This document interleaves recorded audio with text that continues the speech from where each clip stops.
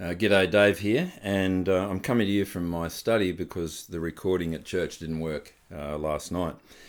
So here we are, looking at the fifth in our series of the Bible in 10. We've looked at God, the Creator, and how He made a beautiful world and everything is good.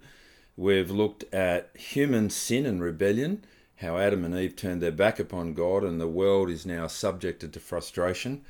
We've looked at the promises made to Abraham, how God didn't give up on the world, but he promised to effectively kind of start again with Abraham's descendants and made great promises about people and land and blessing. We've seen the promises last week made to David, how David's son would be the one who would rule over God's throne forever and who would build a temple, build a house for the Lord. And this week we're going to be looking at Solomon. But I want to start by mentioning to you a couple of names and get you to have a think about these people. They'll be known to you, I suspect. The first name is Lance Armstrong. You go back to 2005, and Lance Armstrong has just won his 7th consecutive Tour de France after recovering from some significant cancer. Absolutely at the top of his game. I mean, there's nobody who can come close to Lance Armstrong. He, in winning consecutive Tour de France, is doing something that nobody has ever done before and never done since in the same way. And as you look back at Lance Armstrong, for all of his greatness, now what you discover is he was a man who was a drug cheat. Performance-enhancing drugs, and he's been stripped of all of his titles. I'll give you another name, Harvey Weinstein. Now, that probably evokes a reaction immediately, but take you back a few years, and here's a man who is the absolute pinnacle of success in Hollywood. He's executive produced over 200 movies, many of them absolute blockbusters. He's produced a bunch of others. He's directed a couple of movies. He's won all kinds of Academy and Emmy Awards and so on. He is really a success story, the great producer of Hollywood blockbusters. But of course now, when we think of Harvey Weinstein, we think of the Me Too movement. We think about one who abused women again and again. We think about one who's actually serving 39 years in jail for rape and for sexual abuse. You see, what can look very good on the outside often hides what's going on the inside. And we're going to see that today with Solomon. Well, let's have a look at the accounts in the Bible of King Solomon. We're not going to be touching on everything, but I'm going to point you to a few things. First of all, Solomon starts so well. He asks God for wisdom, and God gives him wisdom, extraordinary wisdom. He is known for his wisdom. He is the wisest of all men. And in his wisdom, he does things that create extraordinary impact in the nation of Israel and to the nations around about. And so if you'll pick it up with me at 1 Kings chapter 4, verses 20 and 21, the people of Judah and Israel were as numerous as the sand on the seashore. There's the promises to Abraham. They ate, they drank, and they were happy. There's the blessing. And Solomon ruled over all the kingdoms from the Euphrates River to the land of the Philistines, as far as the border of Egypt. And these countries brought tribute and were Solomon's subjects all of his life. Here is the high point of Israel, and it comes about in fulfillment of God's promises that have been made, first of all, to Abraham. But as we read on, we discover also God fulfilling his promises to David. And so, as he promised to David that David's son would build, Solomon builds a temple. And this is a very impressive ancient building. I mean, on a grand scale, you have this incredibly large structure, and it's built out of rocks that have been quarried, with timber that's been brought from Lebanon. It's full of precious jewelry, bronze, silver and gold. You have the Holy of Holies in the centre. You have these incredibly large bronze washing receptacles. You have this altar that's, it's not like a barbecue. It's much more like a massive great bonfire where people would bring their sacrifices and they'd be burned. And as you look at this incredible architectural achievement, It's not just Solomon doing well, it's God fulfilling his promise. And so we can read in 1 Kings chapter 8, verse 20, that the Lord, this is Solomon speaking, the Lord has kept the promise that he made. I have succeeded David my father, and now I sit on the throne of Israel, just as the Lord promised, and I have built the temple for the name of the Lord, the God of Israel. Now, what I want us to see as we think about this is that God is actually keeping his promises. A promise made to Abraham, people, land, blessing. Promises made to David that his son would build and that they would be blessing to the nations. And that's what we see going on here with Solomon. But what's going on at the outside, what we can observe, actually hides what's going on the inside and things that we can't see. So we need to take stock here, and a clue that there's something wrong is actually given way back through Moses in the book of Deuteronomy. And this is just before God's people go into the promised land. And Moses is kind of giving warnings from God about the future. And the future's projecting way forward to the time when there will be kings. And in Deuteronomy 17 and verse 16 to 17, we read these words. The king, moreover, must not acquire great numbers of horses for himself, or make the people return to Egypt to get more of them. For the Lord has told you, you are not to go back that way again. He must not take many wives, or his heart will be led astray. He must not accumulate large amounts of silver and gold. Now, there are three things you could argue for, but I think basically there's three things here that a king must not do. Firstly, the king must not take many horses for himself, and certainly not go back to Egypt to get the horses, because he was told not to go back there. That was the place of slavery. Secondly, the king is not to take for himself many wives, lest they lead him astray. And lastly, thirdly, the king is not to acquire much silver and gold. So these are three warnings about horses from Egypt, about wives, many of them, and including from other nations, other religions where they worship other gods, and lots of silver and gold. So come back to Solomon then, and we'll look a little bit deeper. And as we do this, I'm going to pick up on a passage in 1 Kings, chapter 10 and going into chapter 11. The first has to do with Solomon's wealth. So read it there in 1 Kings 10, verse 14. The weight of the gold that Solomon received yearly was 666 talents. Now, I don't know if it's saying too much to think, okay, 666, maybe there's a worry here just in the number. But because you and I probably don't know how much a talent was, let me say this is the equivalent of 23,000 kilograms of gold a year. So in today's terms, Solomon's kind of salary, if you like, the money that he gets for himself is worth over $1 billion every year on today's terms. And what's more, in verse 27, the king has made silver as common in Jerusalem as stones. So strike one.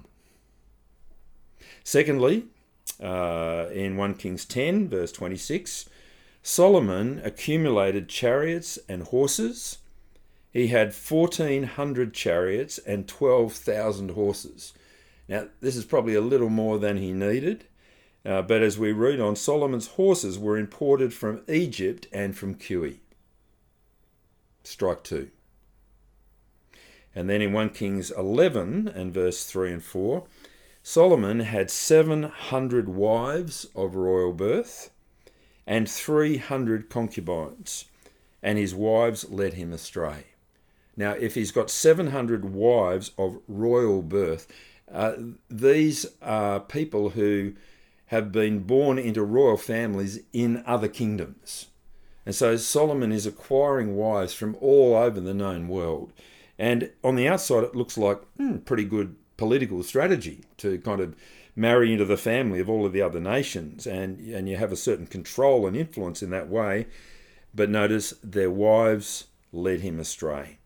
And as Solomon grew old, his wives turned his heart after other gods, and his heart was not fully devoted to the Lord his God.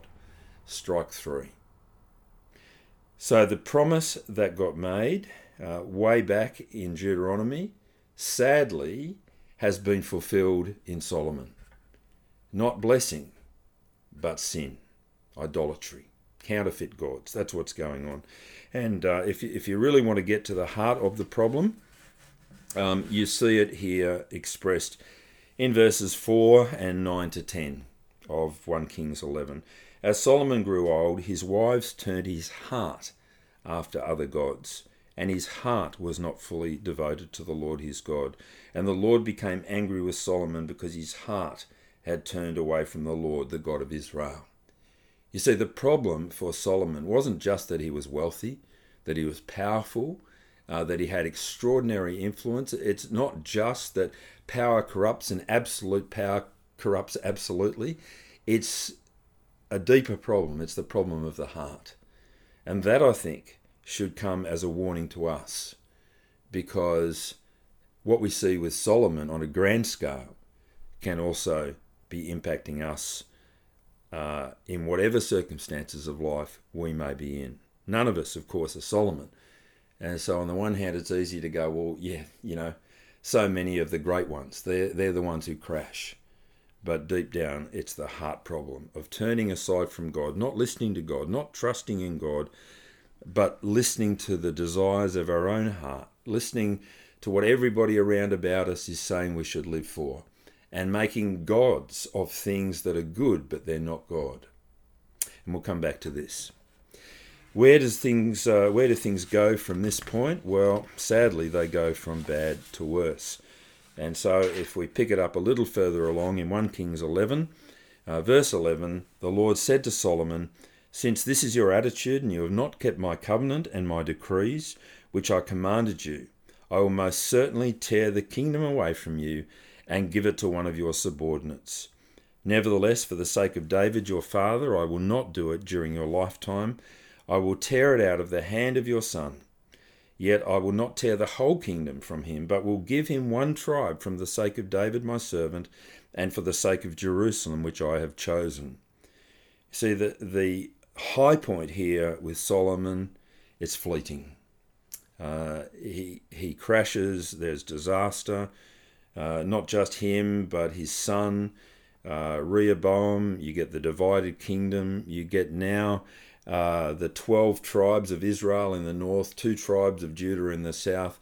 And before too long, the other empires come in and put pressure and invade, and the 10 northern tribes get dispersed. A few hundred years after this time, 200 years or so, you discover that the southern tribes, the tribe of Judah, Jerusalem as capital, is razed to the ground, and the people are captive in Babylon. And we'll look at this next week. But the situation historically looks like it's going up, but sadly, because of the state of the human heart, is going down. Now, I want to pause and move from Solomon to me, from Solomon to you. I want us to think about the lessons, the warnings, what we can see going on for Solomon and how that can impact us, because in many ways the 3 things that Solomon gets wrong, these 3 strikes, are common temptations to us today. And what he does is he takes good things. There's nothing wrong with horses and chariots, nothing wrong with having a wife, nothing wrong with having money. And he makes them an excess. He effectively creates an idol of these things and worships them rather than God.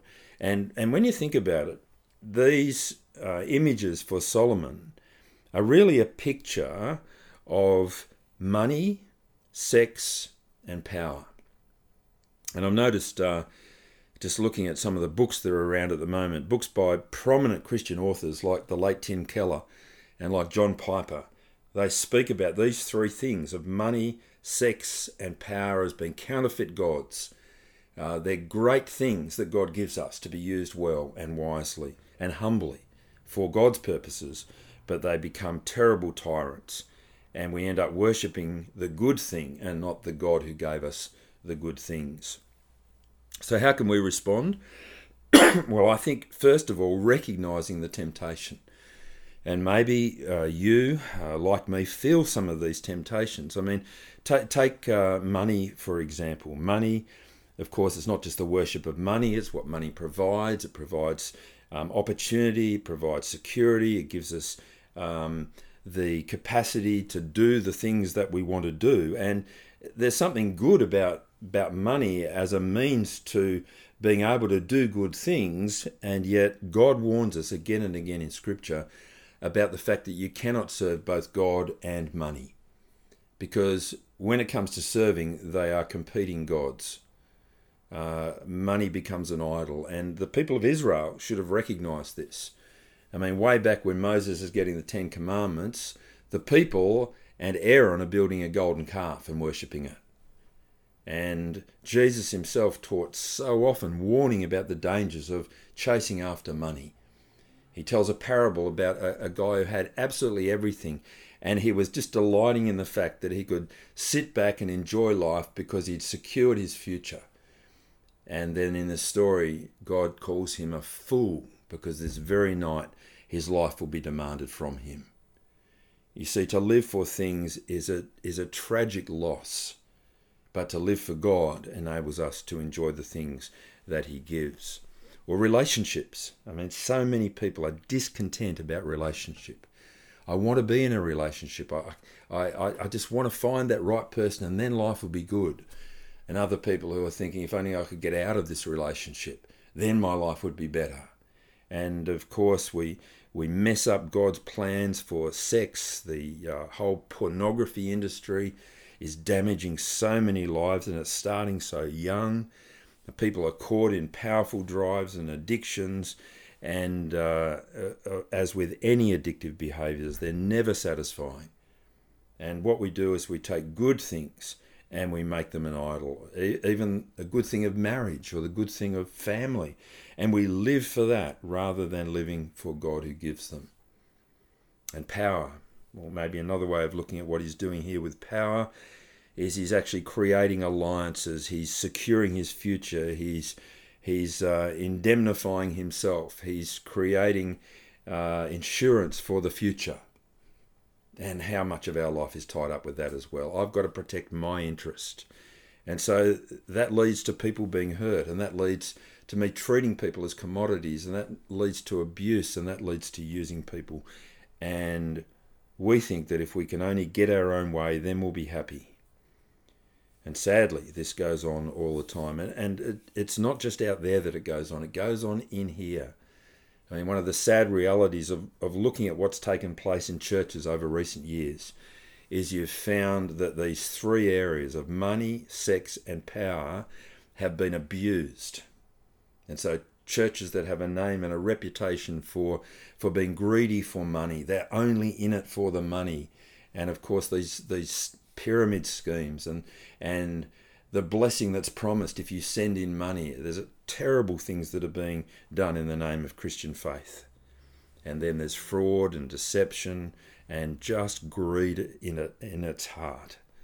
We also see that there's been problems with sex. You get high-profile pastors who are brought down because they've been found out to be living double lives, committing adultery, having affairs, doing things that they shouldn't be doing. You see pictures of people who've been abusing others, people who've said things like, you either get on the bus or you'll be run over by the bus. And this picture of their control and their power and their drivenness ending up abusing the people that God is calling them to serve. Well, friends, there's problems out there, there's problems in here. And I think each of us, it might not be the areas of money, sex, and power where your greatest temptations lie. But no doubt there will be temptation. And this part of Scripture, I think, is a warning to us that we need to avoid disaster by asking for help. asking for help, fundamentally asking for help from God himself. And that means to pray. You might also want to ask for help from your brothers or sisters, because it can be so hard in the battle of sin to try and do it on your own. And the Bible encourages us to actually be helping one another who is caught in sin, but to be careful that we don't get caught ourselves. And we need to be a community where people can share their struggles, where people can ask one another for prayer and for help, where people can help each other to focus on Jesus and not on the things that we're tempted by. So let me finish here by encouraging us to be people of prayer and to suggest 3 areas of prayer. Firstly, to pray for wisdom. I mean, Solomon's known to be the wise one, and yet his heart goes astray. And there's something in the New Testament that shows us that what we consider wise is often so different to what God considers to be wise. What God considers to be true wisdom is his son dying on a cross to save people. To the Jews, well, that's a real stumbling block, because how can you have a crucified Messiah? To the Greeks, that just sounds foolishness. I mean, here you are worshipping one that was killed by hanging on a cross. I mean, that doesn't sound too smart, but God says it's actually the wisdom of God and the power of God. And Paul says that he preached Christ crucified. And if you wanted to know God, if you want the help of living for God, then you've got to start by coming to God for wisdom, and you find that wisdom in the death and the resurrection of Jesus. That's where true wisdom is to be found.